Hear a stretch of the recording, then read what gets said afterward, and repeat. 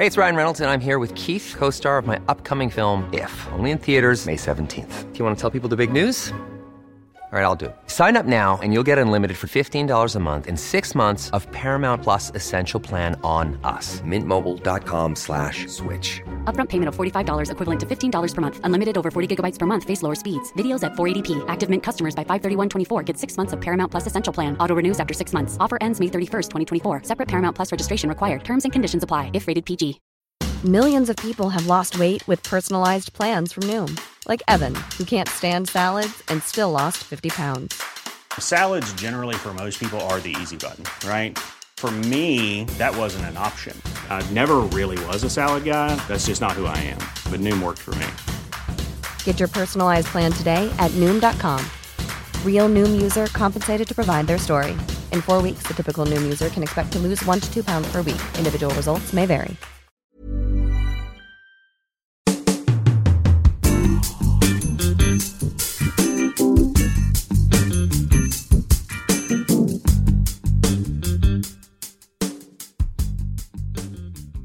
Välkommen till Utvik och böcker. Jag heter Magnus Utvik. Vissa böcker har en inledning som får mig att tappa andan. Jag vet att boken kommer att förändra mig. Kanske inte på djupet, men åtminstone skaka om alla invanda förväntningar och känslor om vad ett liv är. Vad det är värt och vilka mörka krafter som vill ta oss, civilisationen och mänskligheten tillbaka till mörker och förnedring. Idag ska jag prata med fysioterapeuten Dorpec Kubanes och hans bok Kubanes-syndromet. De första raderna i boken lyder, jag citerar: "Jag är glad att jag lever och kan skriva detta. När jag tänker tillbaka är det faktiskt osannolikt. Under nästan 2 år befann jag mig mitt i kriget mot en av de mest brutala terrorgrupper mänskligheten skådat." Välkommen Dorpec. Tack. Undertiteln till din bok är Min berättelse från kriget. Vilket krig pratar vi om? Ja, vi pratar om kriget som IS-terrorister attackerade i norra Syrien och även i norra Irak. Det var ju en vansinnig attack mot kurder, assyrier, även araber, folk som är inte sunni-salafister som dem. Och det följde vi genom media. Tidningar, tv, radio och även genom internet. Och med tanke på min barndom, min bakgrund, för jag är själv ensamkommande flyktingbarn ifrån en inbördeskrig som skedde 1980 i Turkiet. Och där hade jag vansinniga upplevelser. Och nu delvis påmindes mina upplevelser genom det här kriget. Och man såg ju deras brutala gångsätt, alltså avrätta människor, slakta människor, bränna människor i burar, våldta barn, eliminera allt de kom över som är inte likasinnade som dem. Och det gjorde att jag inte kunde sova längre.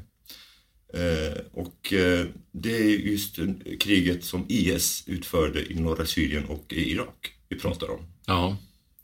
Du har ju en bakgrund i Kurdistan. Ska du berätta lite om det? Ja, jag var ju 13 år ungefär när jag kom till Sverige. Och jag kom ifrån sydöstra delen av Turkiet. Jag är ju kurd och jag är inte muslim. Men jag älskar ju människor oavsett deras bakgrund. 12 september 1980 så kom ju juntan. Det var ett inbördeskrig i Turkiet. Och de grep 10-tusentals politiskt aktiva kurder. Bland annat många av mina släktingar. De dödade väldigt många av mina släktingar och väldigt 10-tusentals kurder. Många försvann spårlöst. En av dem var min farbror. Och en annan, det var ju också min farbror, han var stjärnadvokat i Turkiet, väldigt känd profil. Han blev likviderad på sin kontor. Min pappa var aktiv, han flydde. Vi trodde att han var död så att vi visste inte var han var någonstans. Och eftersom jag var äldsta barnet så min mamma hjälpte mig med lite guld och lite pengar så jag flydde själv som ensamkommande flykting från Turkiet till Sverige. Och det jag upplevde där, det var ju helt vansinnigt. För man kunde ju med blotta ögat se hur de skjuter folk och dödar. Hur de tog en av mina kompisar som bor i området där jag bor, kasta in i en skördetröskel helt levande. Bara för att han var kurd. Han var ju bara 14 år, han var 1 år äldre än mig. Så att det lika väl kunde ha varit jag. Så att det handlade om att göra ett vansinnigt folkmord. Precis som det som händer just nu i Syrien och i Irak. Så att det är samma sätt att gå. Att eliminera människor som är inte likasinnade.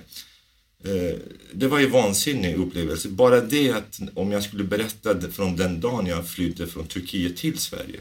Jag skulle lätt kunna skriva några böcker. Och jag tror att det gäller för alla människor som flyr sina länder.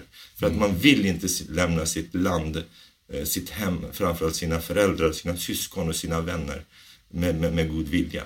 Utan då har man ju stora problem om man ska lämna det. Va? Och vilket jag hade. Och det gjorde ju ett väldigt stort intryck för mig att jag fick bestämma mig att åka till Syrien och hjälpa människor. För att jag visste att det inte fanns människor där i min profession som fysioterapeut. Och jag visste också att det fanns väldigt många människor som var väldigt svårskadade. Och jag visste också att jag kunde vara till hjälp. Och så jag visste också att det var livsfarligt. Om jag kommer in där, jag kommer inte levande ut till 90%.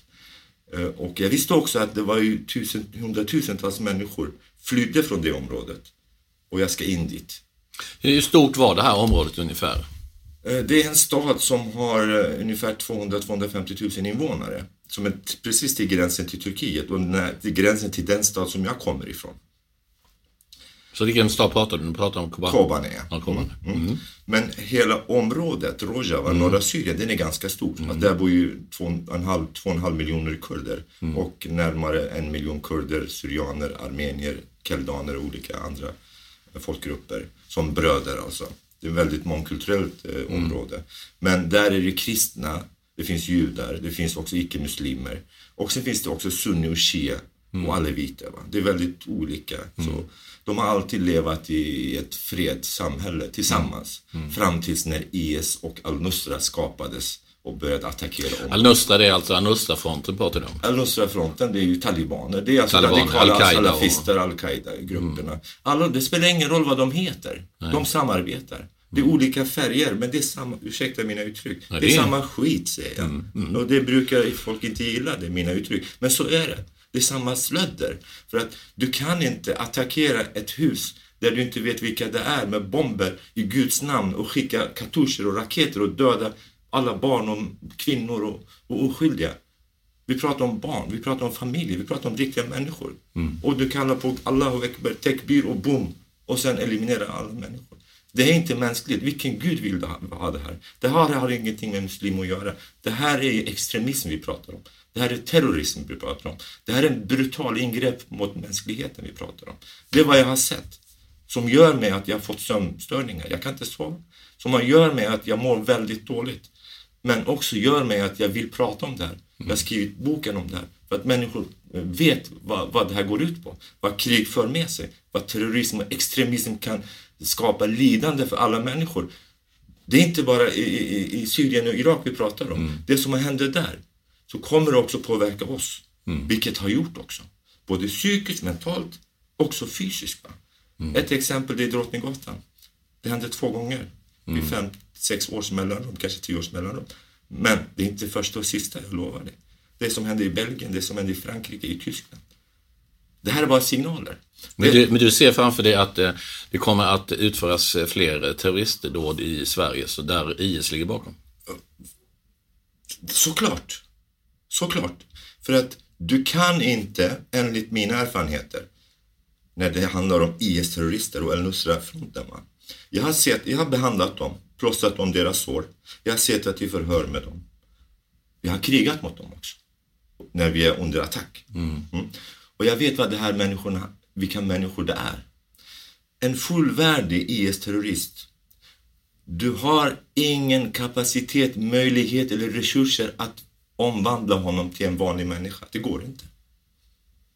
Varför går inte det? Ett exempel var det YPG, alltså kurdiska befrielsefronten i norra Syrien. De hade ju tagit närmare 32 stycken levande Vissa var skadade och så vidare. Och 6 av dem var kurder.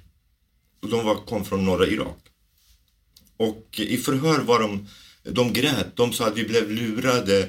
De bad om sina liv och de hade blivit hotade för att deras familjer skulle elimineras och de kände sig tvungna att vara med och vi är kurder och vi är aldrig så och så vidare. Så kom ju deras familjer också. Så efter 6 månader, 4 av dem blev fria. De släppte dem för att de trodde att de var ju bara hotade och var med. Vet du vad som hände efter 3 månader? Nej. Under en attack, när de attackerade en kurdisk by i norra Syrien också.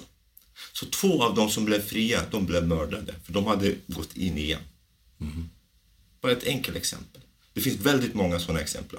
Du kan inte omvandla en människa som har slaktat barn, våldtagit 5, 6, 7-åringar, tjejer och killar, eliminerat människor. Du kan inte förvänta dig att han kan jobba på våra dagis och våra skolor eller på arbetsmarknaden och bete sig som vanligt. Nej, ett gott exempel, vi ser det på förorter. Säpos rapporter, alltså polisens rapporter är ganska tydliga. Och vi ser ju på media. Rapporten som kom för bara några dagar sedan om just extremismen, salafistiska fundamentalismen i Sverige, i våra förorter. Det namnger städerna också. Jag kan namnge också. Bland annat Eskilstuna, Malmö, Göteborg, Stockholms olika förorter. Jag kan namnge var och en av dem. För jag har varit där och kollat och checkat upp det. Det finns närmare, här i Sverige just idag, närmare 300 aktiva jihadister som har kommit från Syrien. Alltså svenskar som har rest till Syrien som har slagits för IS och som är tillbaka i Sverige. Som är tillbaka i Sverige, ja. Och av dem är det minimum 200 personer som är grovt kriminella. Som också fortsätter i sin bana. Och de här människorna som jag har gjort en liten undersökning själv, kollat upp dem. Och de betraktas som hjältar av förortens ungdomar. Och många av Varför gör de det då? Varför skulle de vara hjältar? Nej, för att det är en utav dem. För att vi pratar om också segregation och integration. Vi pratar om isolerade områden. Och de här människorna, när de kommer och de tar emot dem i sin famn och de utbildar ju ungdomarna också. Från scratch, alltså från 3-4 år uppåt. De bestämmer över hur de ska klä sig, hur de ska gå, vad de ska acceptera, vad de ska få göra och deras framtidsvision. Också vilka de får sitta med och vilka de inte får vara med. Det här ser vi konkreta exemplar i våra skolor. Så de här återvändande IS-krigarna i Sverige, de spelar en politisk och social roll nu för att värva ytterligare IS-krigare? Precis. Eller för att förbereda dem för någonting i Sverige då, eller i Västeuropa? Alltså, deras uppgifter, för att också i vissa förhör som jag har sett och lyssnat, också agerat som tolk i norra Syrien. Och de som lämnar Syrien, för de kommer in genom Turkiet. Och när de flyr, då går de genom Turkiet också till Europa. Och i Turkiet, innan de lämnar Turkiet, de får en viss utbildning. När de kommer till sina hemländer, vad de har att göra. Hur de ska hantera framtiden. Och de är som sovande celler. Deras uppgift, många av dem är betalda. De får alltså betalt av utländska krafter, bland annat Turkiet och Saudiarabien, Qatar och så vidare. Att de ska utvidga rörelsen. Och sen framöver, vad som händer, det vet vi inte. Salafister, om du tittar på dem, om du lyssnar på dem, det vi såg i Malmö till exempel, protesterna, det var nästan 30 000 människor. I Köpenhamn, i Tyskland, Berlin och i Paris. Det var nästan lika mycket människor på alla. Deras klädstil var ju som jihadister, skägg och så vidare. Inga bandroller som var på svenska, allt var på arabiska, svart och gröna. Och deras ledare på alla de här områdena, de uttrycker så här: we are not here to integrate, we are here to dominate. Alltså vi är inte här för att integrera, vi är här för att dominera. Och det är deras vanliga sätt att uttrycka sig. De är inte här för att anpassa sig i samhället, de är här för att ta över samhället. Och där har vi problemet. Problemet är ganska... Förut sa du, säkert ett avbryt, men förut sa du att IS egentligen inte har någonting med islam att göra. De har ingenting med islam att göra, tycker jag. Men de gör ingenting enligt Koranen. De tar ifrån hadisser och olika verser och förvränger dem till sin fördel. och lura människor på det viset. Men de grundar väl ändå sin ideologi från Koranen? Ja, men de förvränger. Koranens verser, de är skrivna av 19 ord. Varje ord kan betyda 20 olika saker. Om 10 personer, profeter, alltså teologer, var och en av dem från olika länder, skulle sitta på en och samma bord och diskutera om bara en enda vers. Ingen av dem skulle vara sams. De skulle bråka om det. För att varje vers är inte självständig. För den är kopplad till flera andra verser.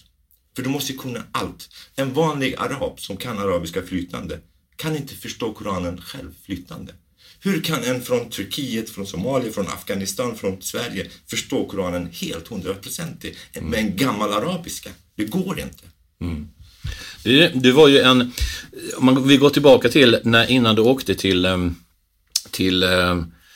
och riskerade ditt liv som fysioterapeut. Så vad är det som får en man att överge fru och barn hemma i Sverige för att bege sig till en krigszon? Ja, det jag sa, alltså min barndom, det väcktes ju minnen. Jag kunde inte sova längre. Ätstörningar, drömmar och ångesten. Jag ville ju, för att svårigheterna som jag såg som barn. Så jag såg ju väldigt många filmer där barn, deras skrik, lidande och kvinnor. Det gjorde mig att jag riskerade. Och jag gjorde det med ett gott samvete. Och jag är väldigt glad att jag gjorde det.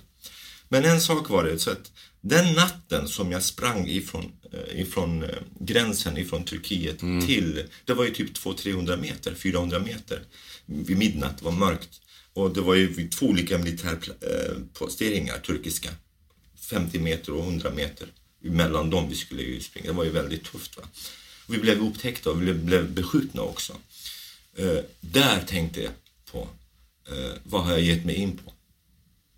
Det här är verkligt, för det var inte så som jag såg på tv och film och tidningar. Jag har sett väldigt många actionfilmer, krigsfilmer, men det var inte så. Det här var verkligt, nu gällde det, jag kan dö.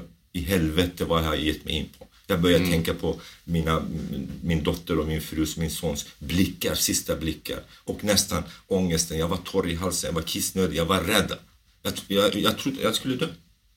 Vi ska inte överleva, för de är 50 meter bakom oss och skjuter oss. Och på andra sidan är fullt krig. Det blixtrar, bomber, allt. Och det är i minfält.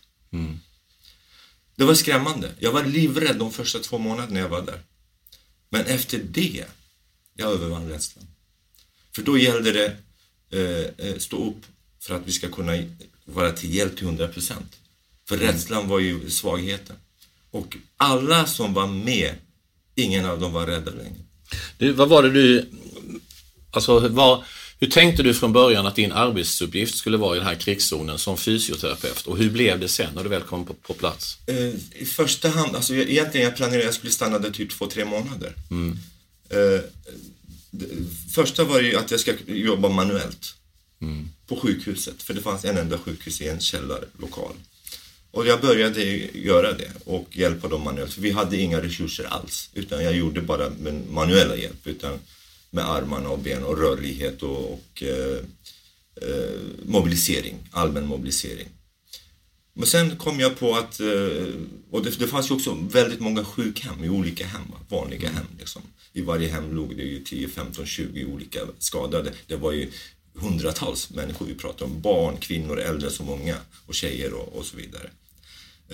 Och också många nationaliteter också. Det var ju araber, det var ju turkmäner, det var ju assyrianer, kurder, många kurder och så vidare.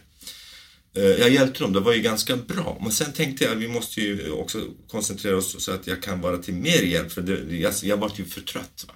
Jag sprang ju emellan dygnet runt. Och så jobbade jag hjälpte dem som tolk också, för jag kan ju många språk. Och också utbilda barn tänkte jag på. Så att, för jag såg ju hur barnen led och så vidare. Men när det handlar om just rehabiliteringsbiten, jag övertalade kanton, för det är en kanton, regeringen heter kanton, där kommer en kanton. Övertalade dem att de får ge mig en byggnad där jag kan fixa till så att det blir en riktig rehabilitationscenter. Där jag kan hjälpa människor lite mer på ett bättre sätt, mer professionellt. Och jag fick den hjälpen. Och genom hjälporganisationer och mina egna medel så byggde jag ett rehabilitationscenter som är ganska stort. där vi har olika sektioner, där vi hade resurser att kunna ta emot 130-150 patienter dagligen. Och jag utbildade väldigt många sjukgymnastassistenter i grundligt, alltså grundläggande anatomi, grundläggande fysiologi, också praktik, för att vi hade väldigt mycket praktik. Och det var unga tjejer och killar, hälften tjejer, hälften killar tog jag, som kunde latinsk och som var intresserade. Och de var duktiga, de hjälpte mig. Och jag byggde ett rehabilitationscentret och sen började vi så småningom få otroligt många patienter från alla delar, från hela Rojava, även från Turkiet. För det var ju pågående krig även i Turkiet. Va? Och dagligen hade jag ju aldrig under 100-110, upp till 130-150. Snittet låg på 130 patienter ungefär. Dagligen. Vi pratar om 28 200 patienter bara under 2015. Och det är väldigt tungt att arbeta med. Jag jobbade ibland 15-18 dygnet runt. Jag sov kanske ett par timmar, 3 timmar. Men tack på grund av mina assistenter så jag kunde klara det. Det var ju en tid där du var Kobane, och det var ju en tid när nästan inga utländska hjälparbetare och läkare vågade sig dit. Men du var där. Jag var där, ja. Precis.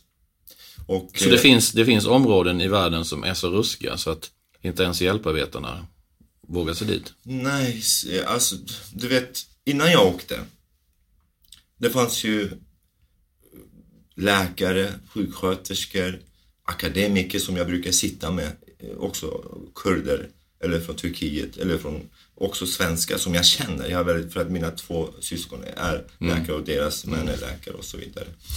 Och jag har väldigt många hälso- och sjukvårdspersonal i familjen, många akademiker.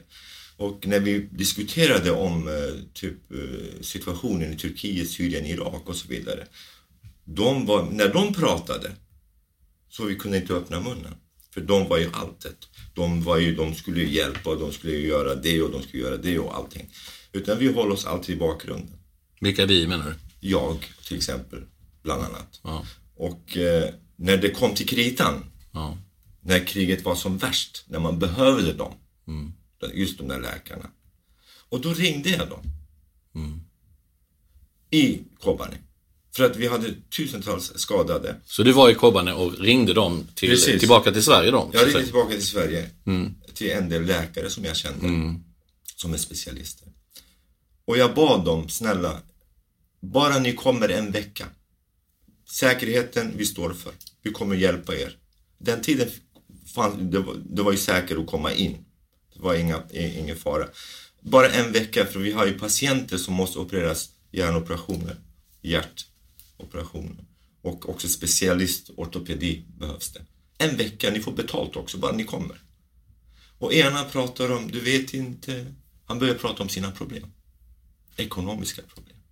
Den andra pratar om andra problem. Och så vidare. Sen diskussionen, nästa samtal jag ringde, då hade de blockerat min telefon. Alltså svaret till det här, de var ju rädda helt enkelt. Rädsla för sitt eget personliga liv. Självfallet, rädslan för sitt eget personliga liv. Rädslan också för att bli avslöjad av turkiska regeringen och Assads regering, Assads underrättelsetjänst, för att det är fara också. För jag kan inte åka till Turkiet nu, jag är avslöjad. Det låter väldigt mänskligt att vara rädd för Assads säkerhetstjänst och för att döda. Och ändå blir du ju, som jag märker i boken, du blir ju lite arg, alltså helt enkelt förbannad på honom. Jag är riktigt förbannad. Jag är inte bara förbannad på Assad. Nej. Självfallet, Assad, det är en diktator. Jag är förbannad på han, lika väl förbannad på Erdogan som har orsakat hela det här kaoset. Även den gångna irakiska basregimen från Saddams och vidare. För det är de som styrde även basen i Mosul tillsammans med IS. Som gick in i IS och Al-Nusra-fronten. För att de förstörde hela området. Hur kan man inte bli förbannad på det? Och med tanke på rädslan, jag var ju rädd själv. Men jag vill ju hjälpa människorna i vilket fall. Så att även om jag ska dö, för att jag tänkte inte längre på döden. Men just den dagen jag skulle gå över gränsen, där var jag livrädd. Där tänkte jag, vad har jag gett mig in på? Men du, när du har kommit tillbaka till Sverige nu efter 2 år, när du träffar de här gamla vännerna som du blev besviken på, kanske till och med förbannad på, för att de inte kom ens en vecka och hjälpte dig med de här svåra operationerna. Hur ser de på det idag, när de läser din bok? Alltså jag har inte diskuterat med dem det, men jag hade ju en liten föreläsning för dem. Och där var jag faktiskt väldigt förbannad. Jag fick ångest och jag nästan flydde efter det. Va? Vad var det som hände? För att när jag ser att människor som har en hög profession i yrket, hälso- och sjukvård, som kan hjälpa till väldigt många skadade, som nekade och blockerade, som jag vet att de har samma tankar som mig, som vi har diskuterat om det här. Och det gjorde mig att jag fick väldigt hög ångest. Men samtidigt, jag klandrar inte på dem. För att möta döden, att vara rädd, precis som du säger, det är mänskligt. Va? Jag respekterar ju det. Självfallet, man kan inte, det är svårt att gå in på ett område där alla människor flyr och bomber rasar. För dagligen rasade hundratals bomber på oss. Jag tog aldrig av mig skorna på nätterna. Tog aldrig av mig kläderna. Jag duschade en gång efter 2, 3, 4 månader. Så att, och man kunde förflytta sig under en dag eller en natt flera gånger om sitt område. Med tanke på bomberna kom. Och det låg lik överallt. Det luktar ju helvete där. För att det låg på grund av liken. Många av liken åts av hundar. Och även kycklingar och så vidare. För de brändes ju sen efteråt. Va? Det var ju tusentals liken. Jag kan bara säga så här. Absolut. Rädslan, alltså när det handlar om de här människorna som inte kom och hjälpte till. Jag respekterar dem fullständigt. Men vid ett tillfälle, när vi pratade om just liken på gatorna. Jag var ju med där första 2 timmarna på en enda gata. De skulle med bulldozrar ta bort liken, det IS-lik vi pratar om. Och lägga in i lastbilar och begrava dem. Och där gick man in genom deras fickor och så vidare.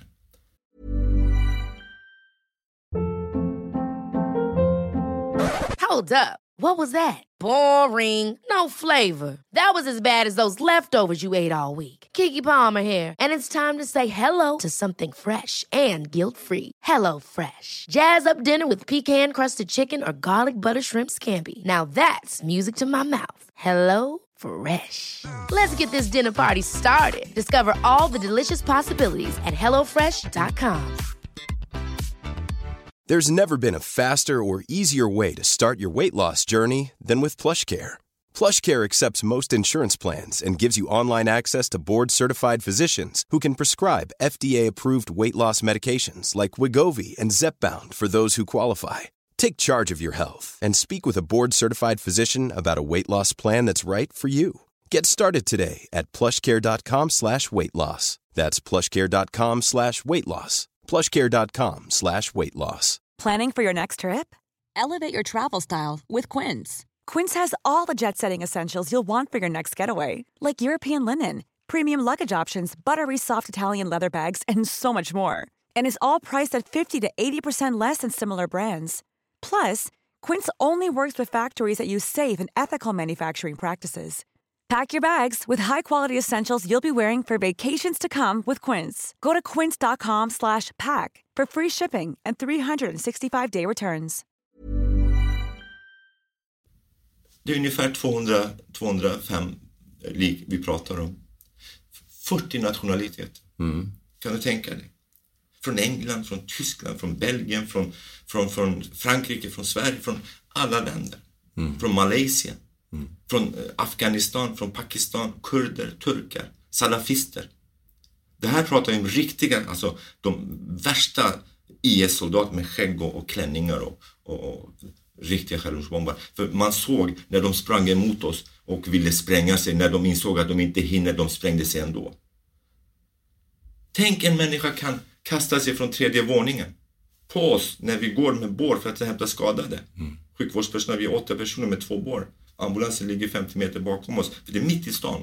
Och helt plötsligt hör vi en kille skrika Tekbir Allahu Akbar. Och hade han inte skrikit, det hade inte varit levande just nu. Vad skrek han på någonting? Han sa Tekbir Allahu Akbar. När han sa Tekbir, då tittade vi. Han var uppe i högsta byggnaden, 3:e våningen, fullt med bomber. Han hoppade på oss och sprängde sig. Så han ropade, om man översätter i svenska, vad blir det då?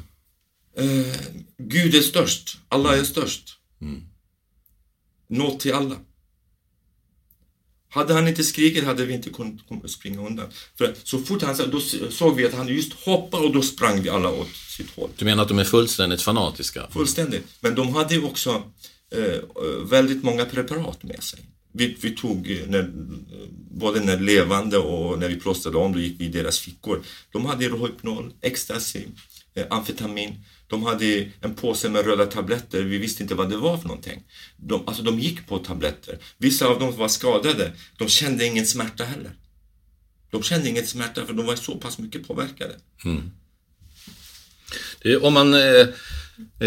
Hur ska man kunna sammanfatta IS människosyn? Det finns ju, precis som du säger, många olika slags nationaliteter, speciellt ungdomar som har sökt sig till IS, och vi har ju flera hundra i Sverige. Men vad är det som lockar i IS ideologi?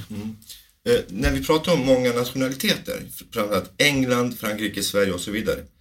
Vi pratar om etniska svenskar, etniska fransmän, engelsmän till 98%. Sen 2% av dem finns det också faktiskt norrmän, fransmän och så vidare. För det måste vi se till. Men de är medborgare i Europa. Ja. Det som gör att som jag sa, en del av dem kommer ju från välbärgade familjer.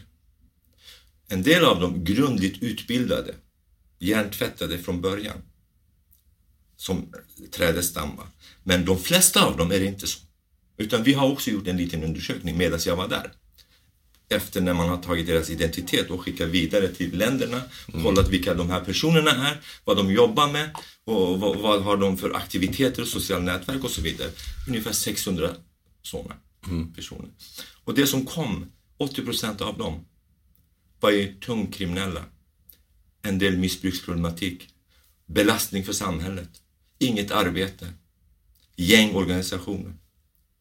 Vilket de som är just nu i Sverige, 70% av dem är aktiva just i gängkriminalitet. Och som styr gängen. Och det här är en väldigt fara. Det som lockar dem, det är ju dels att de inte har pengar. Dels att det här är en äventyr, de har vapen. De kan få tillgång till hur mycket knark som helst. Plus de får lön, pengar. Plus de leker Gud. De får göra precis vad som helst. Plus jihad. De får döda.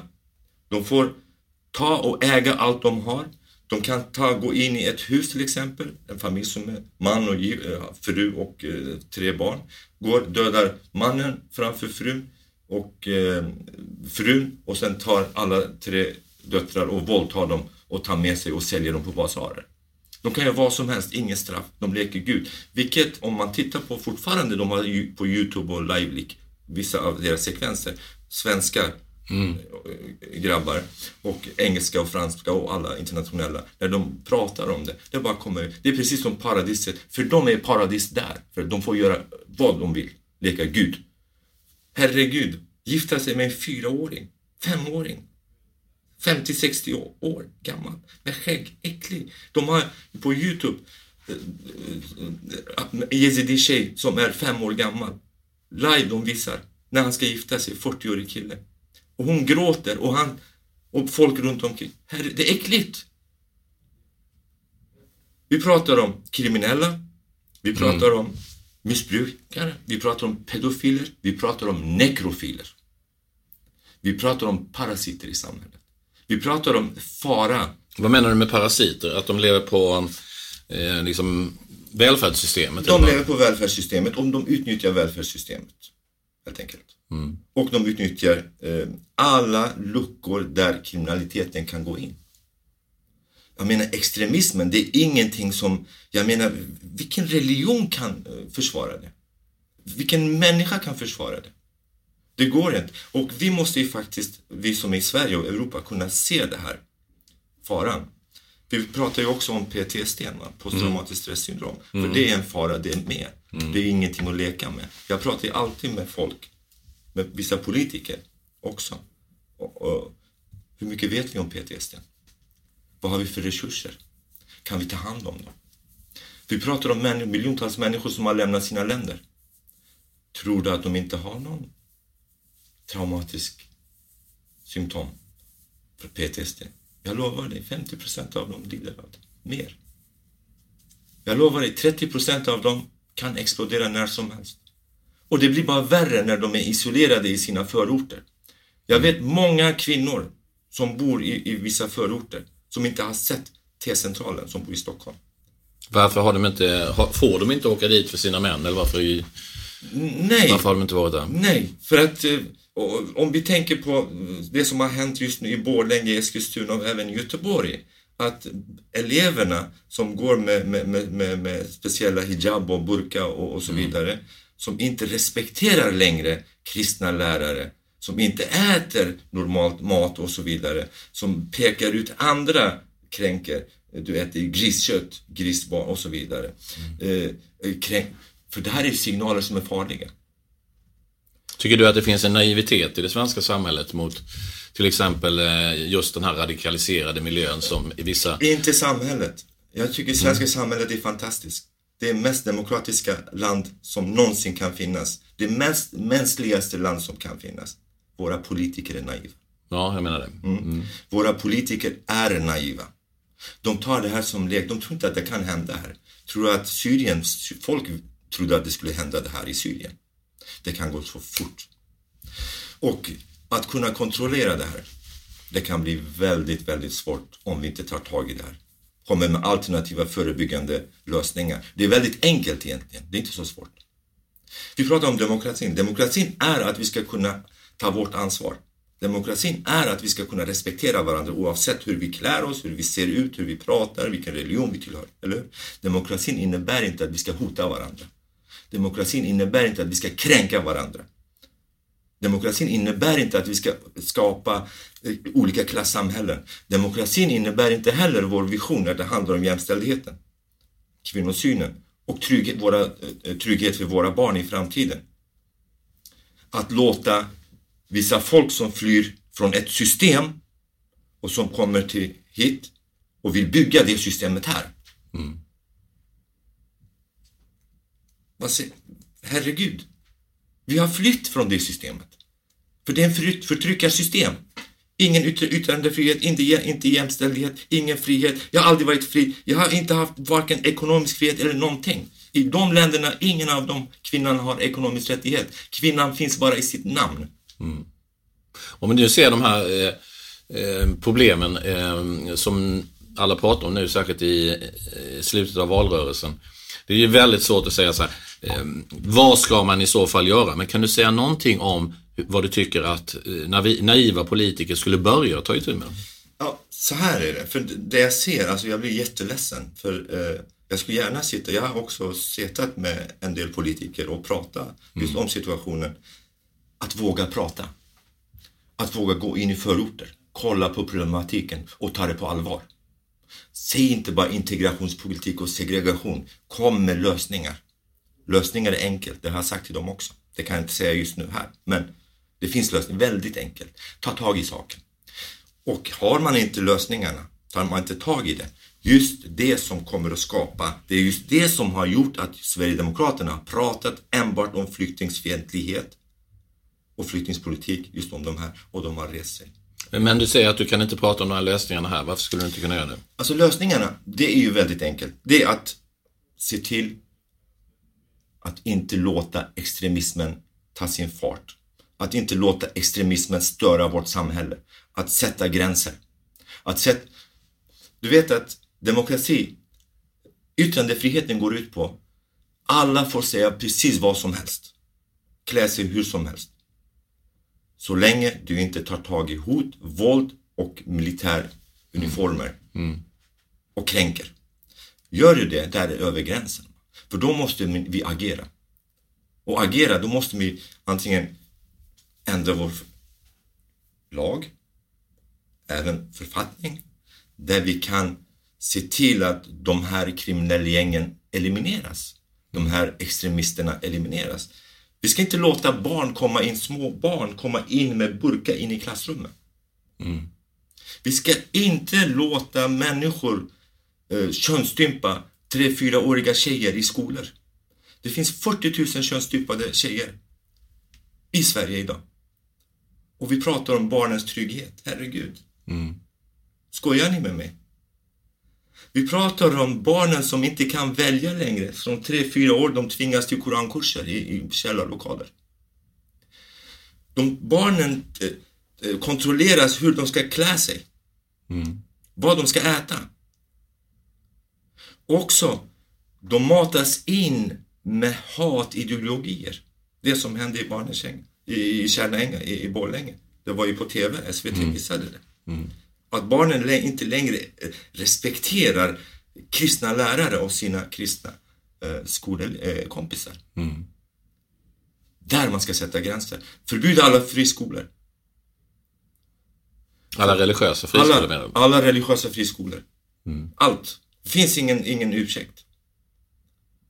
För vi ska inte låta ett annat samhällssystem byggas i vårt samhälle. Vi ska inte släppa vårt vision. Frihet och vi ska värna om vår demokrati. Jag menar, det säger ju sig själv. Jag menar, jag är inte emot klädstilen, men herregud, jag vet inte om det är en man eller en... Man måste ju våga prata, va? Burka. Man inte ens ser ögonen. Jag vet inte ens vilken det är. Och det här finns inte i Koranen. Om du tittar idag och går tillbaka 5 år i Sverige och ytterligare 5 år, kan du inte se hur det har eskalerat extremismen i Sverige. Framförallt de senaste 3 åren. Vad beror det på? Just på grund av våra naiva politiker. Som inte vågar tala om problemen. Det är enkelt. Och vågar de inte prata, Sverigedemokrater pratar om det. Och då blir det klyftor. Då blir det också högre extrema större. Hat. Det är hat här och hat här. 2 olika samhällen. Jag tänkte vi skulle avrunda lite med att prata om hur du mår idag och hur du bearbetade alla de här starka traumatiska känslorna som du bar på när du kom hem. Så som du kanske, när du lyssnar på mig så kanske du känner min ångest som kommer fram också. För jag går ju på mediciner, men tack och lov att jag fick hjälp. Men det är bättre nu, jag kan sova, mardrömmarna har minskat och så vidare. Men att boken kom ut, att jag skrev boken, att jag pratar med min sociala nätverk om det. Alla människor som jag kommer åt, att jag berättar. Jag vill ge informationen så att människorna vaknar. Och det jag gör just nu, att jag pratar och skriver och så vidare, det är också delvis en terapi för mig. Så det har hjälpt mig väldigt mycket på vägen. Sen har jag börjat arbeta också, så att sociala nätverket, att prata om det, att skriva. Och sen också stöd från familjen och vänner. Det har stärkt mig väldigt. Du var ju borta från din familj i 2 år. Ja, mer. För att jag var i några månader också vid gränsen där jag inte kunde gå in i Syrien. Men går det att komma tillbaka eller kändes det naturligt att komma tillbaka till familjegemenskapen? Nej, jag kände mig utanför helt enkelt. Och för att jag hade inte tagit mitt ansvar heller hemma. I 2,5-3 år nästan jag var borta. Va? För min dotter var i 13 år. Och när jag kom och var 16. Det var ju svårt. Och det var ju både svårt för dem och för mig också. Men de behövde sin utrymme. Och jag respekterade det. Och vi gick vidare. Och sakta men säkert så byggdes det på. Och vi är inte heller just nu helt 100. Men vi är på god väg. Så det känns rätt bra faktiskt. De har också stött mig väldigt mycket i slutändan. Så att det är en våg. Det ena sidan ansvar i hemmet. Andra sidan att ta sitt ansvar, sitt mänskliga ansvar. Så att jag valde den svåra biten. Den värsta biten. Jag kunde dött. Och det kunde jag också ställt. Också när vi pratar om just PTSD. Jag har det. Men jag har fört över också till mina barn. Jag har fört över till min fru också, även till mina omgivningar. För det går ju i generationer och det är väldigt svårt. Jag är glad och att jag lever. Jag är glad att jag har min familj kvar. Jag älskar dem över allt annat. Och jag älskar ju livet, jag älskar ju människor. Jag har inte ångrat mig. Och just nu så de har sagt de senaste 3 månaderna att jag ska åka tillbaks, men jag behöver lite mer utrymme. Så att jag kommer att förmodligen åka tillbaks igen och hjälpa människor. För en annan sak som också vi har sagt i boken, att du vet, hjältar finns inte i någon krig. Alla människor antingen dör eller bryts ner. Hjältar, det är de som samarbetar oavsett etnicitet, religion, hudfärg, sexuell läggning. Som samarbetar. Och jag har befunnit mig i ett sånt gäng. Alla människor som har jobbat där emot de här terroristerna, IS-terroristerna. Jag avgudar dem. Och det är det som har gett mig styrkan att arbeta mer. Och där, när inte pengar, kläder, bilar, materia var viktigt. Där kände jag egentligen livets mening. Jag älskade livet där mycket mer än vad jag egentligen älskar just nu. För jag har fortfarande min ångest. Och just på grund av, jag tänker på barnen där nere, på familjerna, kvinnorna, lidandet. Men det känns bra. Jag är på god väg. Men jag håller tummarna också för alla andra flyktingar som har lämnat sina länder med samma problematik, vilket jag vet att de har. Att de får den hjälpen också. Att de integreras i samhället, kommer in till arbetsmarknaden, lär sig språket och samsas och integreras och lever i ett fredligt, vårt fina, fredliga, demokratiska system i Sverige. Så att det inte sker några andra klyftor. Det som händer i förorterna, så att vi kan gå in och hjälpa de människorna oavsett hur vi ser ut. Och hitta lösningar. Det finns lösningar. Det är inte svåra.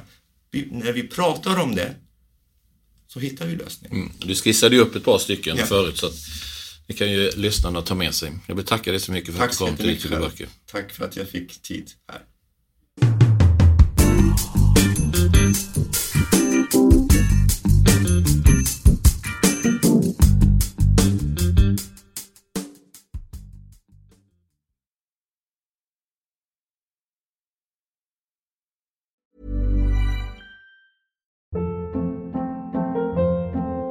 Hold up. What was that? Boring. No flavor. That was as bad as those leftovers you ate all week. Keke Palmer here, and it's time to say hello to something fresh and guilt-free. Hello Fresh. Jazz up dinner with pecan-crusted chicken or garlic butter shrimp scampi. Now that's music to my mouth. Hello Fresh. Let's get this dinner party started. Discover all the delicious possibilities at hellofresh.com.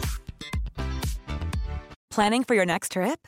Elevate your travel style with Quince. Quince has all the jet-setting essentials you'll want for your next getaway, like European linen, premium luggage options, buttery soft Italian leather bags, and so much more. And is all priced at 50 to 80% less than similar brands. Plus, Quince only works with factories that use safe and ethical manufacturing practices. Pack your bags with high-quality essentials you'll be wearing for vacations to come with Quince. Go to quince.com/pack for free shipping and 365-day returns.